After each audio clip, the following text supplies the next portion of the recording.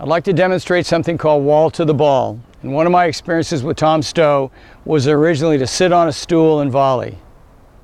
And it wasn't that you couldn't move when volleying, but that for this drill you found your center and then went from your center and moved your center around the court. And what I'm going to attempt to do is to get the ball to go exactly back to the machine, such that if the racket's off angle in either direction, I'll fail. The camera's directly behind the machine, but I'm going to attempt to demonstrate a version of wall to the ball, courtesy Tom Stowe. So I'm just leaning on this chair.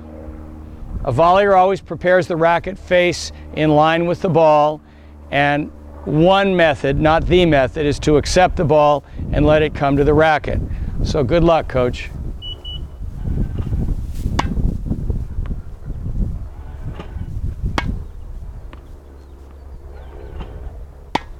Now this one will be right back to the machine.